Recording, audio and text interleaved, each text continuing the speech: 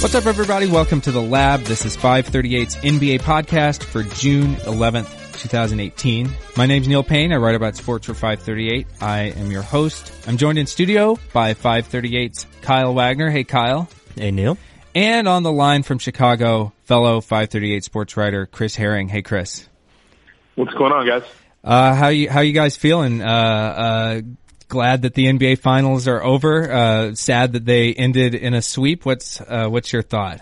Man, it's been, so we're obviously recording this on the Monday, so it's Right. been a few days anyway, but the finals have been over, so it's okay. That's true. Yeah. In our hearts, they were over. And I think you could hear that in some of our episodes leading up to this final one of the season. But in today's episode, we're going to talk about the Golden State Warriors championship sweep, where they rank among the NBA's all-time dynasties, how long they can keep it together, and just in general what their dominance means for the league. We'll also talk about LeBron James' legacy and what yet another NBA Finals loss means for him. But first, let's have a word from our sponsor. Style. Some of us have it, some don't. I'm in the latter category, but just because a sense of style seems elusive doesn't mean it's impossible to attain. There's no time like the present to discover that style that you never knew you had, and you can with a little help from our friends at Stitch Fix. Stitch Fix has reinvented how we find and buy clothes. You just answer some basic questions about your sizes, favorite styles, and budget right from your laptop, smartphone, or tablet. Then your personal stylist springs into action, hand-selecting 5 brand new clothing items just for you. I know, personal stylist sounds like something only the rich and famous can afford, but so can you. Stitch Fix's styling fee is only $20, which is applied as a credit toward anything you keep. And since your personal stylist uses only your preferences to pick your clothes, you're still in complete control. Once your items arrive, try them on and only pay for the ones you keep. If you don't like something or need another size, just send the items back, no questions asked, and shipping is always free both ways. Get your fix whenever you want or sign up to receive scheduled shipments. The choice is yours. So hurry on to stitchfix.com/thelab to get started now. Keep all 5 items in your box and you'll get 25% off your entire purchase. That's stitchfix.com/thelab. One word, THELAB. Stitchfix.com/thelab. And now, back to the show. Well, that's it. The NBA season is over. The Golden State Warriors made it official with their 101-85 win in Game 4 of the NBA Finals on Friday.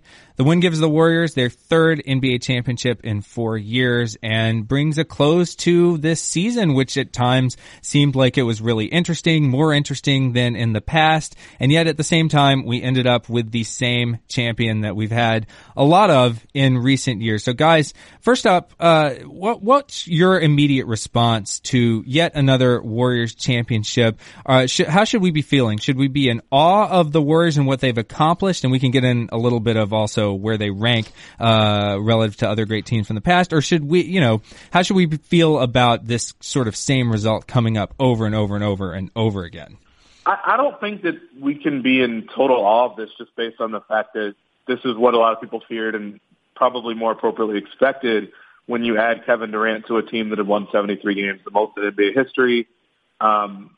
They've had moments where they've just looked like nobody could touch them. That wasn't quite the case this year. They lost a game in each of the first 2 series they played. They went 7 with the Rockets after falling behind 3-2. The irony is that the finals were the only round that they swept, but they're going to be a juggernaut compared to anybody in the East, especially a team that can't play defense like Cleveland. So I'm not in awe of the result. I do think that at a certain point, and I think we're at that point now, you do have to start kind of figuring out where they rank compared to everybody else as far as the teams that have done this 3 times in 4 years sort of stretch. And I think that they will end up being right near the top once we're finished with them. But I'm not in awe of it yet, particularly because I think we all kind of expected this when they added Durant. Well, Chris, has the statute of limitations run out on that kind of criticism of adding Durant, like now that we're in year 2 of him on the team? Well, you answered no. Well, I mean, does it ever run out, I guess is my question. Is there ever a moment where we can say, okay, we're putting aside the fact that they had this super stacked historic team and they added one of the best players in the league to it, or is that something that's going to hang over this dynasty forever? To me, it hangs over the whole thing forever, where it was already a once-in-a-generation kind of team-building thing where you drafted Steph Curry relatively late to get a player of his caliber. You got Draymond Green out of the second round. You got Klay Thompson. You got a core that like fits exactly its system. After, Mark Jackson, got out of there and Steve Kerr came in and installed the thing, like, it was already a generational team, like this confluence of events. And then there's another kind of generational, like, epochal moment where there's basically an uncapped year. The cap spikes instead of like the smoothing that, the league had proposed, but like, there's this influx of money that means the salary cap, which is this, artificial apparatus that's, keeping down the level of talent on teams, just spikes and allows a not reigning, but like recent MVP to just switch teams right across the way. Like, this isn't just a thing where, oh yeah, Kevin Durant, like, chose like a good team. It was already a team that was like a once in a generation thing and had this random event come in and just change the entire structure of like the league's finances. And then Kevin Durant, makes a decision on top. One of the best players in the league. So yes, it's going to hang there forever. But Chris, you tweeted this over the weekend actually, that as much as this feels like, I think you compared it to the rich girl from Willy Wonka and Charlie and the Chocolate Factory, hiring a bunch of people to try to find the golden ticket and then finally finding it and being like, oh, so happy about it. But you follow that up with a tweet that said they did nothing wrong in the process of doing that. I mean, it's sort of like the league itself enabled this to happen, and we can't really fault any of the individual actors necessarily for taking advantage of the opportunity that was in front of them, right? No, exactly. I mean, I think that's kind of what Kyle said too, is that, this is a situation where really if we're blaming one particular party, it's the players union who didn't want the idea of smoothing. I mean, the players union, to a fault, always fights for the players to get paid. And that means getting paid now, not getting paid later, not getting paid over time, even though just like when you win the lottery, you basically, isn't it that you get more money over time when you take it in increments, right, yeah, as opposed to taking the lump sum? So just like any person who's kind of hungry to get their hands on money, they take the whole thing at once. The league kind of advised against that and was suggesting not to do that. Probably not knowing that the Durant thing was a possibility. My hunch is that they probably would have pushed a lot harder had they known that something of this magnitude would happen. But anyway, it happened. There was no smoothing. Like Kyle said, the salary cap went up all at one time in a way that allowed the Warriors to have the cap space necessary. And there were a lot of other things. I mean, there were some things that, quite frankly, just the Warriors were lucky with. Lucky, depending on how you want to phrase it. Steph Curry having ankle injuries for the first part of his career and depressing what otherwise would have been easily a max salary. So that's something that just kind of happened. It's not anybody's fault, really, but the Warriors were in position, and this is why I say it was fair and that they did nothing wrong. They drafted all those guys that Kyle was talking about before. They hit on a couple of picks that other teams didn't see or didn't think about. And based on that, they had guys on salaries that they could control as opposed to having to pay market price for them. And so they deserve that. And, I was fighting all this hate from people on Twitter all weekend for that. I saw tweet. That. But honestly though, I've written about the Warriors and kind of been in awe of what they do. I was in awe of what they did before they added Durant. But then when you add being your finals MVP twice in a row and scoring 43 on a night where Steph plays like dog crap, honestly, it does kind of take some of the intrigue out of it, with the exception, again, of that Houston series, which I think is worth mentioning. They're not necessarily running through the league. They didn't even have the best record this year. And maybe if Chris Paul is healthy, granted Iguodala was out as well, but if Chris Paul's healthy, maybe they lose that series. They're probably at some point expected to lose that series once they fall down 3-2. So I don't know that you can really, curse the name of the league right now, but there isn't that much intrigue if and when they get past a team like Houston. This also takes nothing away from them as like a basketball like entity. Like as a pure like basketball playing team, yes, they're phenomenal, but it's impossible to talk about them as a basketball playing interest without talking about like these financial and kind of league apparatus kind of things, because that's the context in which we view all NBA teams. Whether it's before there was free agency, whether it's immediately after free agency where team budget was the constraint, whether it's right after the salary cap when the salary cap was like a very constricting thing, or in the luxury tax era, whatever it is, there is an apparatus that is controlling how good a team can be, like at the max level, because the assumption going in is that, stars, MVPs won't be playing for a small fraction of, what, other max players are. There's an assumption that, Kevin Durant isn't going to play for $1. He's not playing for $1. But that these things are in place because players are going to, command about what they're worth, and that is going to put a cap on how good a team is. This team, for a variety of reasons that, like Chris and I have just talked about, has, through luck, through chance, through whatever, kind of skirted by those. And so yes, as a basketball team, of course, they're up there with the all-times. But a lot of those all-time teams didn't have things break on quite so many axes as this one has. Sure, that makes sense. Although I do feel like we don't necessarily bring up some of these knocks when it comes to, the Bill Russell era Celtics, for instance, of the 60s, who had an absurd number of Hall of Famers on their rosters, more than probably the Warriors will end up with when it's all said and done. And we don't talk about, it doesn't feel like we talk about previous eras teams in the same conversation of those constraints and the circumstances in which they were created, as much as we talk about maybe this particular Warriors team and maybe the Heat, when Wade and Bosh and LeBron were there. And I don't know if that's maybe just a recency bias thing, or maybe we're more attuned to those things than ever, or maybe it is just nobody has tried to exploit the particular loopholes of the salary cap and the various different ways you can kind of put together these super teams until recently, because that has been sort of a recent experiment.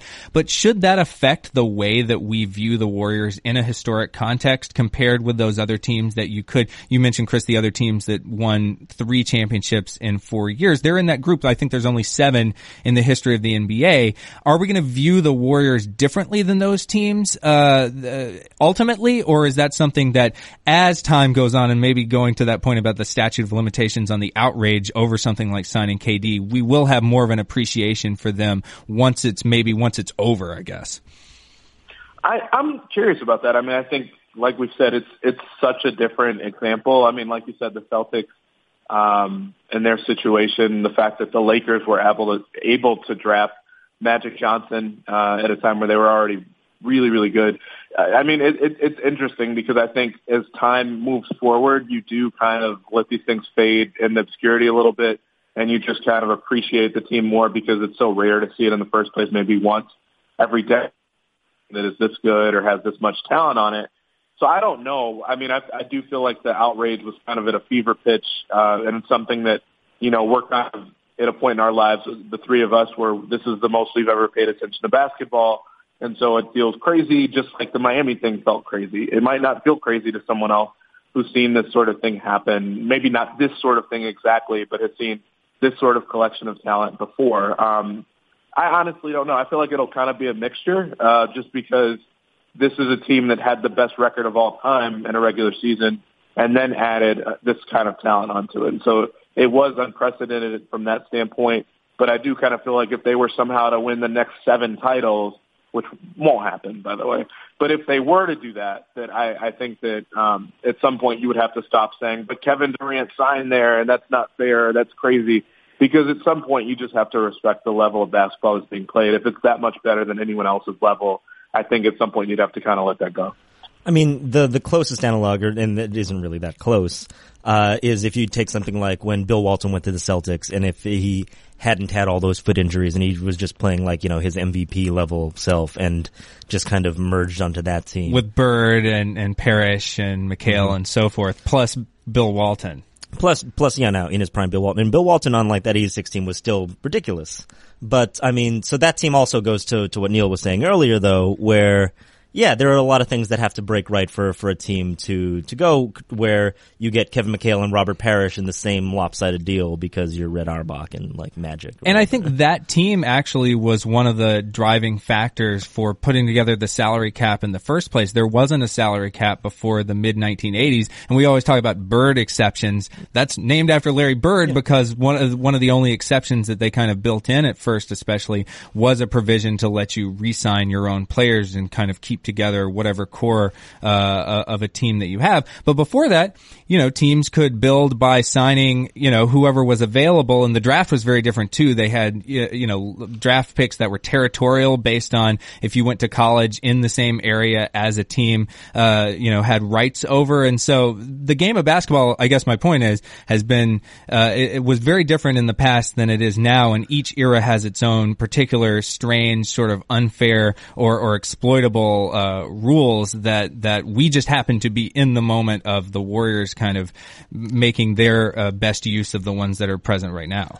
And this is a bummer, but so I guess the other example is again with that Celtics team where they were adding Len Bias in that 86 draft right after they had one of the best teams of all time. So we might be talking about a little different if he hadn't passed right after the draft too. And maybe there is something also about the players choosing. This came up a lot with, I think, at first when LeBron James joined the Heat, of this idea of why is it okay when some GM chooses to sign someone. And, when Danny Ainge built I think the original of the super teams of this current era, or the team that sort of kicked everything off, the 2008 Celtics, it was bringing together players that were absurdly talented on the same roster, but it was done by the team's front office. When LeBron signed, and then later subsequently when KD signed, it was a case of a player choosing his own destiny and kind of building the team for himself. And, there's a lot of things that go into that.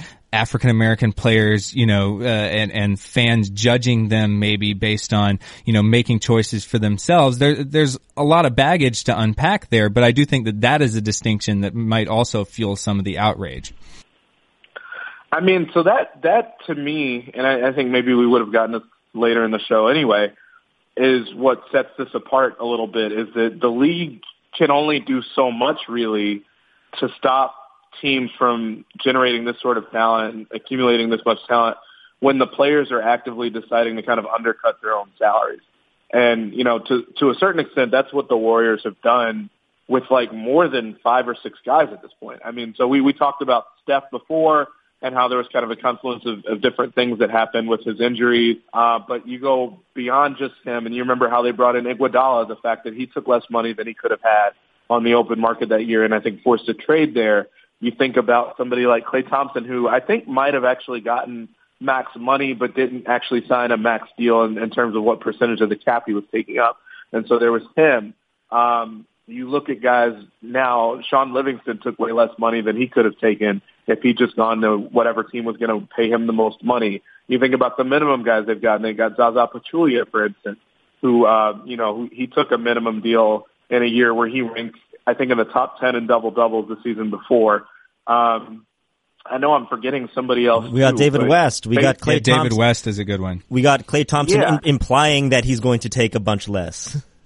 So Klay is the next big question for them, because I even wrote this in my story and linked something in there. As of the beginning of the season, according to Marcus Thompson, who's really plugged in with the Warriors, who works for The Athletic. He's written a book on Steph Curry, and he wrote a story as recently as a month ago or so, saying that back in October that the Warriors and Klay were discussing an extension that would see Klay take up to $50 million less than his max potential as far as a contract, which is nuts. But after he was asked about that report, Klay's father actually stepped in and said, I'm pretty sure that Klay is not going to really be addressing his future until the summer of 2019, meaning that, any extension talks are kind of off the table. That Marcus Thompson's report was about a meeting that happened in October, and Klay talking to the Warriors about that in October or September of last year, but now that he's not going to talk about that. And keep in mind, if Klay Thompson makes another All-NBA team,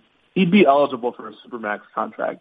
So that's a massive difference. Like if we're talking about him taking $50 million less versus the idea that he's looking to maximize his money, he's repeatedly said that it's so rare to find winning like this at this level that he's willing to do what it takes to keep that. even if it means taking less money.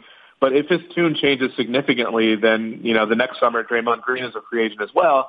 That might speak to how much they're willing to pay to keep this team together, even if they can theoretically do it. If the taxes get really, really prohibitive, it becomes a more interesting question. But to this point, they've repeatedly taken less money in a way that actually reminds me of a team that hasn't been talked about as a dynasty, the Spurs, because the Spurs never won more than one title in a 2-year span. But they also always had these guys that, particularly when they weren't in their prime, but even in some cases when they were, guys that were willing to take less money than they could have gotten on the open market. And so if they continue to do that, I'm not really sure how the league can really do anything at that point when they just keep taking less money on team-friendly deals, even in situations where they don't have to. So the Spurs are an interesting case where there were a few guys who took less, but the one that's gotten brandied about a lot recently is the late Duncan deal, where that wasn't as much of a sweetheart deal as it seemed, because he was actually coming off like the first serious injury of his career. He had missed a bunch of time, so that was pretty close to market. But for me, the thing that separates the trade teams, so the Ubuntu Celtics versus the Heat and whatever else, and now these Warriors, are the free agency decisions don't always seem like they're in good faith, where keeping in the spirit of the salary cap. In general, the idea is that everyone is under the same rules, the same rules are governing all these teams and all these contracts. Seeking their own market value for themselves. But when it's a thing like the Heat coming together and everyone takes a little bit less money and using this other stipulation, the CBA, which is the minimum salary stipulation, where you can sign whoever you want as long as they take the league minimum, well, then that seems a little different. That seems like, okay, so you guys are all depressing your value a little bit or a lot, because, the max salary, the idea of max salary in general also allows this, because if, individual players are allowed to, be paid whatever you want, you really can't afford to put all those guys together. So that seems less fair, to everyone else. And I think that gets you a little bit more. And then with Kevin Durant, well, no, the cap just went up. The cap went up to a preposterous amount, so the best player could go to the best team. That also feels like not fair. Like these things are put into place in order to stop something like this happening. Something random occurs, you slide right through the doors closed behind you. Like that, yeah, that's going to annoy people. I think it's going to annoy people for a long time. And that's different from assembling pieces from other parts of the league that have been, those contracts have been put together on what seems like more good faith. Yeah. That's a great point. And your point about the maximum salary sort of feeding into all this is well taken as well, because, that's something that a lot of people, kind of NBA wonks in the media and so forth have said for a long time, that this is a direct consequence of players choosing things other than money in a lot of ways as a consideration to pick where they sign with, because everyone can pretty much offer some version, something in the neighborhood of the same amount of money. Chris, you wrote also about in your story over the weekend about the various other things, though, that can keep a team like the Warriors, even a team that seems to be, great chemistry and can fit all the parts under the salary cap. All of these dynasties have eventually been derailed by either injuries or infighting or something like that. How do the Warriors compare in that regard, and does that say that they might have a longer shelf life than maybe some of the other teams from the past? Well, I'm curious to see some of that. It was interesting that David West said, I don't know if he said it to Mark Spears, but I know Mark Spears' tweet was the one that blew up, said basically he was like, you'd be amazed if you knew all the stuff that didn't come out this year. And as soon as that quote went viral, I immediately assumed that it meant in terms of infighting. There were awkward moments during the season where Kevin Durant kind of took on an enormous share of that offense. And I remember being blown away just a couple weeks ago when TNT aired a segment during a timeout where Steve Kerr was trying to talk to Kevin Durant about moving the ball better early in possession and not settling for really difficult shots. And he was using Michael Jordan as an example, in Kerr's own career with the Bulls. And as he was talking to him, Durant kind of started walking away before the conversation was really over. And that was interesting to me. I don't know how eye-opening it was, but it was interesting to watch. And, it makes you wonder just kind of how often this sort of thing happens during the course of the season, particularly when they're trying to kind of balance the offense between Steph running it and Kevin Durant running it and maybe breaking it at times by running ISOs. But, you know, they had stretches during the season where they just looked not focused or they didn't look totally gelled, you know, the way that we've seen over the last year. And so if there were things where there was infighting or something like that, I mean, we wouldn't necessarily know to what extent. But, you know, Kerr himself as a coach doesn't seem like someone that needs the credit or the validation in a way that Phil Jackson, you know, did need or that other people that we've seen in the past did need. I don't get that impression quite as much with the Warriors. You know, Steph now has won 3 titles and has no finals MVP.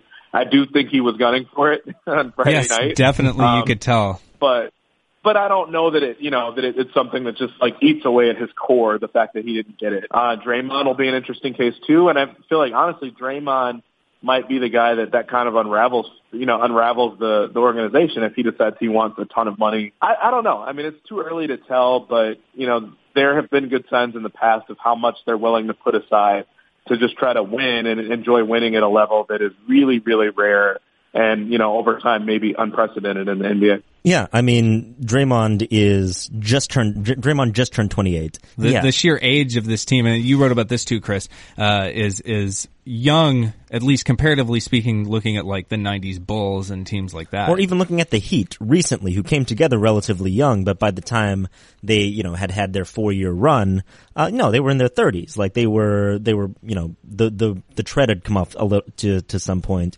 in a way that it hasn't really for this team yet. Like, you know, there are times where, you know, Steph looks banged up. Draymond hasn't looked exactly the same this year. KD, you know, gets down. But like, yeah, that's gonna happen, in some respect when you're playing entire extra seasons worth of playoff games. But they're still so young that it doesn't matter as much. Like they're able to bounce back more to where, no, like a lot of these teams when they're, you know, making these deep runs for 4 or 5 years in a row, they just look broken by the end. Like Warriors, not even close. Yeah, and for what it's worth, according to our ELO ratings, this was the best 4-year period, 4 consecutive years any team ever had in NBA history. And also, it was pretty much neck and neck with the 96 to 98 Bulls three-peat as the most impressive sort of segment of 3 or more championships in 10 or fewer years, according to ELO also. Interestingly, the Spurs run from 99 to 08, which includes their first 4 championships and then an extra year at the end of that, was actually third most impressive, according to research I did for a story that should come out on Monday. But I think that does speak to the Warriors' place in history, no matter how we feel about how they actually formed this team. We should be in awe at least of seeing a team operate at that level for this sustained amount of time. I don't think we've ever seen a team, or seldom have seen a team, play so well for so long in an uninterrupted period. I mean, all that's true. I mean, I think that this is the greatness of the Warriors, to where we've thrown their like all-time greatness. You're just out like, no, we don't have to talk. But of course, yeah, we literally buried that like, lead actually for the very end of this segment almost. But it's taken as a given. It's prima facie that like they are they are the best team of this generation. They are going to be, I think, for my money, they're the best like pure assembly of basketball skills ever like kind of produced. And yeah, they would probably blow the doors off of just about any team in history. Yeah, I mean that's probably the best way to put it. And honestly, the one thing that I mentioned in my story that if I was another team, I'd worry about too. They're not just this wildly athletic team. This is just a team that shoots so much better than any other team we've ever seen, that when you think about that, it probably lessens how athletic you have to be able to compete, just because if anything, they're kind of forcing teams to run around defensively just to stop their ability to move the ball and to stop them from shooting from half court. And, you know, when you talk about someone like Dwayne Wade and wondering how some of these players are going to age, one of the first things you always look at is how well can they shoot, because Wade is someone that was so athletic in his prime that once he can't do that anymore and get to the basket, what does that mean for the way his game is going to age? The Warriors should be fine. I mean, they obviously need some level of athleticism and some level of, you know, Steph being able to get to the basket and getting there. But, I mean, that really shouldn't be a problem for the most part, at least not for a few years. Steph is the oldest in this group, by the way. Yeah, he just had his 30th birthday, which they got a hangover day for. So yeah, he's still young enough that should be fine. But Draymond Green is the other one that you have to worry about, to where whenever we talk about, the most important Warrior or whatever, a lot of times he comes up because he does things that no one else on that team does, that no one else in the league does, frankly. That, like, if you're looking at players who can play the Draymond role, well, it's a very short list. Like, it might be just LeBron. It's LeBron, I think, yeah. And like Giannis eventually, like if he gains like 40 pounds, and that's about it. And that's a scary thing where that sort of player, we don't think of it as such because he's this power forward who's played center, but that's in the modern NBA. In the more recent, in the, kind of less recent past, but still recent, we have players like Gerald Wallace. We have, other players who have, Larry Johnson. Yeah, who have been all over the court, who have been about his size, have had about his skill sets, and, played very good defense, been, switching and whatever else. And if you can't shoot and he's kind of lost his shot, it's the Sean Marion aging curve, the Gerald Wallace aging curve, point. Where this kind of do-it-all utility player who's like holding together a great team. Gerald Wallace wasn't holding together a great team, but he played on good ones. All of a sudden that can just turn into, you were up here at like 85 on all the sliders and now you're down here at like 78. And that's a very different player. And so if Draymond, stays at the Draymond level, then yeah, but this is a kind of player that, like, of all the players, he's young, they're all young, to keep an eye on, like, the aging curve, like, yeah, the one that can't really shoot and the one that, is counted on to cover all this ground and to be this kind of sort of defender that we've never seen before. Yeah, and if anything has kind of come up from research about the value of those all-around players, it's that that versatility sort of compounds upon itself. So if it's multiplicative, if you lose in one area, your overall value sort of drops more than you would just expect if it was just additive for, points or for rebounds or assists by themselves. So it will be interesting to see how a player like him ages. But this also provides a good point to pivot to the player we were just talking about as sort of a souped-up version of Draymond. I hope that's not too rude. That insulting is or rude too far. to LeBron James. But we have to talk about LeBron. Of course, his Cavaliers lost in a sweep. This was the 6th time that he's lost in his 9 trips to the NBA Finals, and that record really stands out a lot in comparison with the other players that he's put up against in the greatest of all time conversation.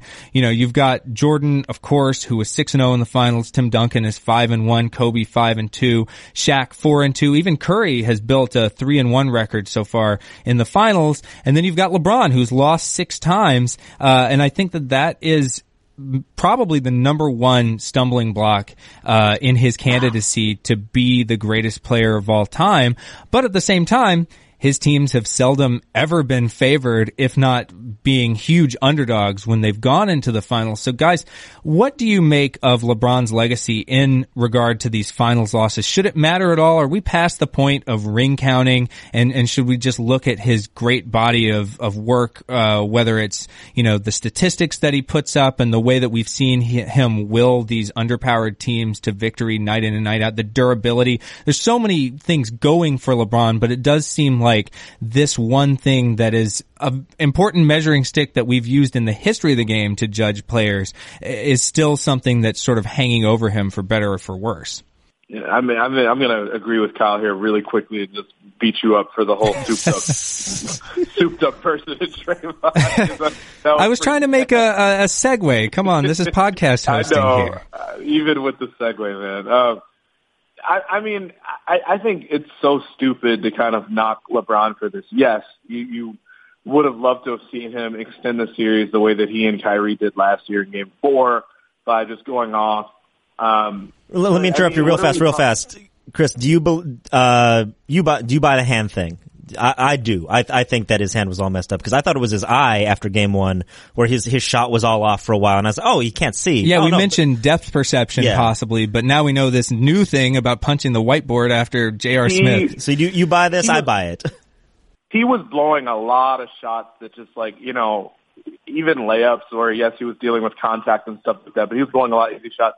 And I think Ben Alamar took a number that we use in a lot of our stories where the quantified shot quality and kind of the expected shot quality and expected shot percentage that someone makes in a game based on if an average player took the shot versus someone like LeBron taking the shot and how often does he make it.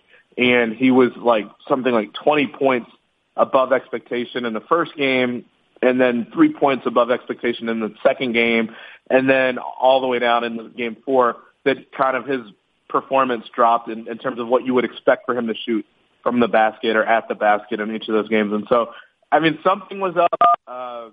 I actually took in my notes of game 4 that, I saw someone tweet out that this was the fewest shots he'd taken in an elimination game, dating all the way back to that Dallas series that he lost, and that he only took 3 shots in the second half. And I'm like, all right, something's up here. And I wrote that in my notes, that his aggression level just wasn't right and didn't look normal for him.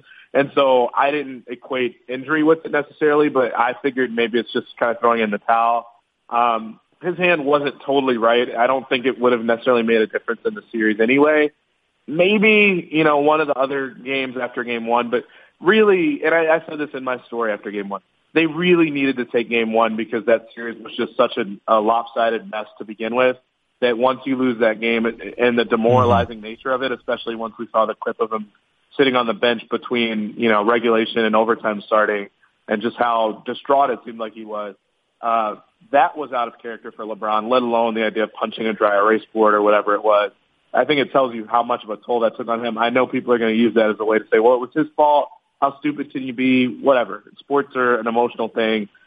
When you realize how thin the line is between winning and losing in a situation like that against an all-time great team, I'd probably be frustrated too. I might not punch anything, but I'd be frustrated, so I get it. But I'm not sure he looked totally right in the series after that. It was clear to pick up on at some points, but I didn't necessarily equate it with injury. But it's definitely something that we noticed, especially after he'd said it. It made a lot of sense. Which is so funny to say about a series in which he still had one of the best individual performances of any player in an NBA Finals in history. And yeah, a lot of that came from the game 1 where he scored 51 points, but he was still, he's putting up triple doubles in various games after that. And to think that he did it all on what he called was basically a broken hand after that incident, I don't know if that makes us, if that changes the way we think about this performance, but I do think that this series was sort of a microcosm of LeBron's entire finals career for the most part, which is you go in as a heavy underdog, you do everything you can individually. J.R. Smith messes up a crucial game, like you mentioned, Chris, and you can't win. You're in a sort of situation where you're put in an impossible circumstance and you're just fighting valiantly against it, but you don't really ever come out on top. Overall for LeBron, for his, kind of body of finals work, I think that if there's a case to be made that he should have done better, where he had the best team, wasn't. It's obviously the 2011. Where if you're going to make the comparison with Jordan, Jordan never had the best team and lost. Jordan never had the best team and was the best player on the best team and disappeared for an entire series. And when you're measuring greatness, which is, not it's not a counting stat, then you have to look at, individual moments and such. And so there were moments in 2015 where, if overtime goes differently in game 1, or if, they have Kevin Love and have Kyrie Irving for the duration of that series, as we saw in the next year, that actually would have looked different. They might have, taken that series. The 2016, a bunch of things had to go right for them to win that. And, obviously we've been talking about all the very unlikely events that went into making the Warriors by 2017. Sure. If we're talking about individual moments, that's one where it's not the entire body of all the losses, but there is a case within that of 2011 is a thing that is a real mark against him. Yeah, no, I think that's fair. I mean, Neil, I saw your story and kind of referencing the amount of titles that LeBron has won kind of versus what he would be expected to win in a normal situation given what, how his team stacked up with the opponent. And really what I feel like, without you having said it in your story, is that the 2016 title that he won and the 3-1 comeback that Cleveland had, that pretty much kind of was a wash or kind of made up for the really horrendous Dallas loss in the finals. That he's won a couple of titles, and that one kind of made up for one that he lost, that he should have won. And so that's kind of where I'm at, is that he did have a series where his team probably was better going in and should have won and had more talent and everything like that. and LeBron just kind of had no-show games or had a no-show series. But it's really hard for me to look at this situation where we basically say, look, it's an academic conversation for the most part as to whether Golden State is going to win a title or not. Houston obviously had something to say about that and almost took them down. But at no point at all during the season did we really expect for Cleveland to do it. And so I don't know how I can hold that against LeBron. There were times where really you looked at LeBron's supporting cast and looked at it. I don't know that they would have made the playoffs without LeBron. And so it's kind of ridiculous to expect LeBron to be that great. And the standard that he's held to, I mean, I was sitting next to people during the finals at those games where they're like, man, LeBron's not doing anything tonight. And you look up and he's got basically like a 25-point triple-double. I get that he isn't doing what we expect necessarily, and I get that, 25-point triple-double is not 51, 8, and 8, but the threshold that we've kind of put on this guy is insane, and he's not always going to be able to get it done. And I think that should go without saying that, for at least one or two of those rounds in the East, if not all three, he had the worst team. It was just that he was so incredible by himself that he could kind of drag his team across the finish line and manage to do it. So really quickly before we close up, we do have to talk about LeBron's upcoming free agency decision. And I was wondering, guys, first of all, where do you think, given what we know now, and we don't know as much as we will eventually, what do you think provides him the best opportunity, the best fit, the best talent around him? Will we not know that until we sort of get deeper into the throes of free agency? And also, in light of what we've talked about all season, the types of players that seem to function around LeBron, should he go after that template that we've discussed before of the types of players that he usually plays with? Or should he break that mold and try to do something different? And could he even do something different? I know that's a lot.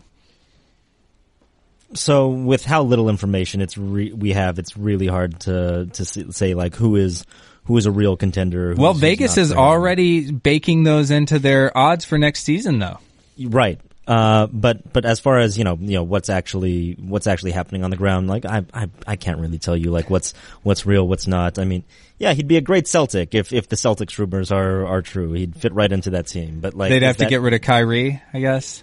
Yeah, I mean, or they would have a really awkward so I'm not sure, but as far as what type of team he should play for, I think it's pretty clear that he needs to find a younger team than the ones he's traditionally been on.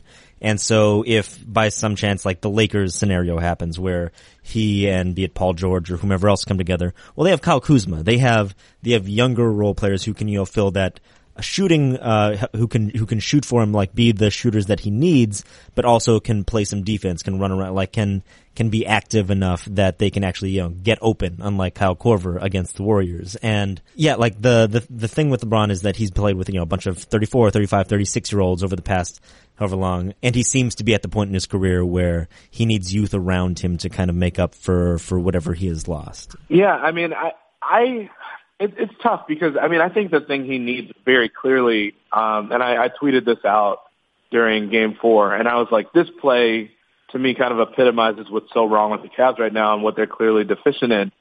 There was a play where Kyle Korver sat and just kind of stared down Larry Nance in the post and then looped in this entry pass, and Larry Nance was basically double-teamed into the post. And it's like, why the hell are you fighting so hard to get a ball into the post to Larry Nance Jr. when he's double-teamed? And, of course, the pass got stolen. And so that's kind of the offense that we're looking at with LeBron out there without Kevin Love is a great player, a great offensive player, but he's not someone that creates a whole lot of shots for you. That's just not what he is, at least not the way he was utilized with this team. And keep in mind, he came in as the third star of this team because Kyrie Irving was kind of the other lead ball handler with LeBron.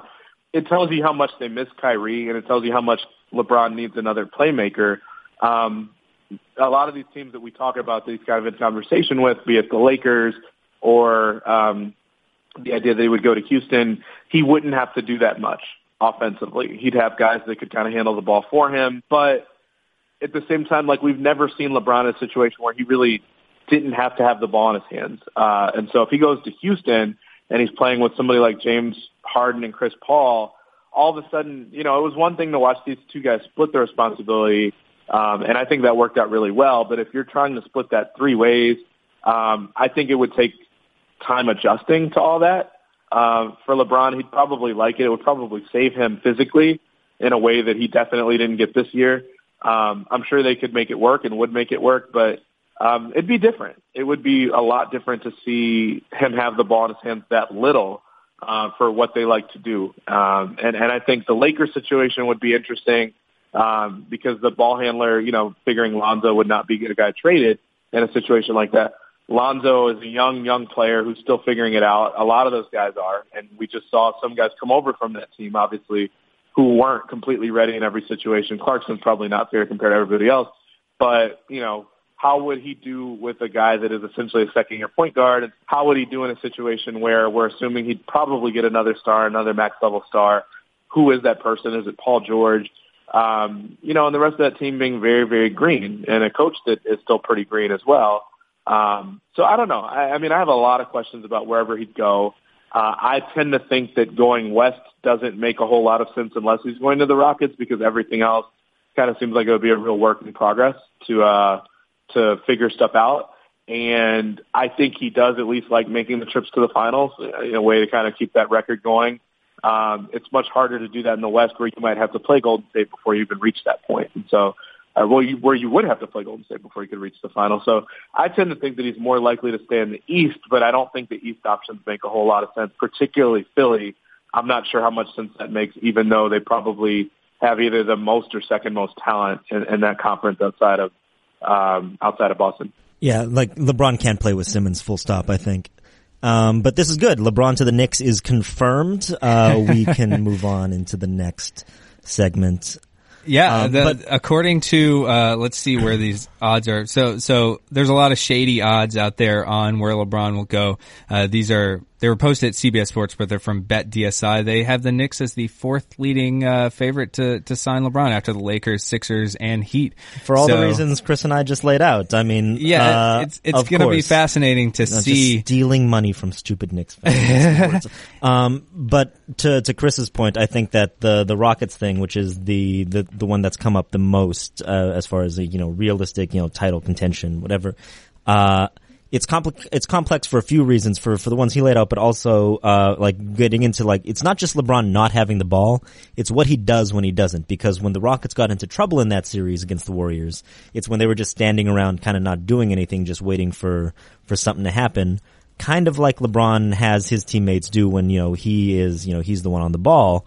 And when he's not on the ball, LeBron just doesn't really move. It's obviously because he's taken on this enormous share of the work, but it's the same thing with Russell Westbrook, with these other stars that have the ball all the time. They don't move off the ball. They aren't muscles that have been built up over time to just be able to throw an off-ball screen on a whim to spring your fourth leading scorer.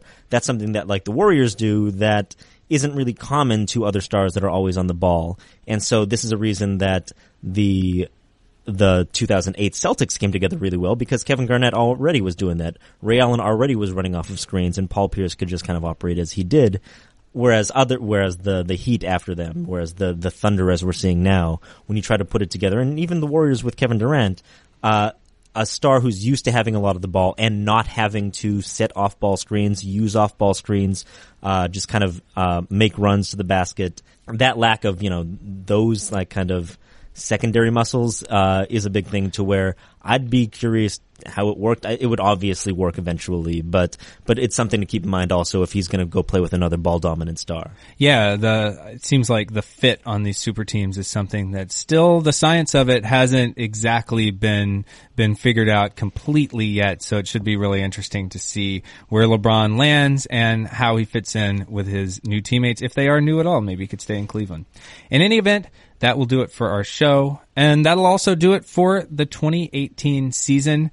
We're going to take a break for the off season. Thank you so much for spending the season with us.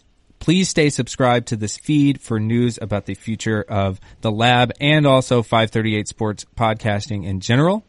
Our podcast producers this season have been Tony Chow and Katie Ferguson. Our podcast commissioner is Chad Matlin. You can keep sending us your questions and comments at podcast@538.com. Whatever your favorite podcasting app is, we are also there. Could be the Listen tab of the ESPN app or on Apple Podcasts. You can subscribe at itunes.com/538. Be sure to review and rate the show. Let us know what you thought. It helps others discover the program. For Chris and Kyle, I'm Neil. Thanks for listening this year. It has been a fun ride this season.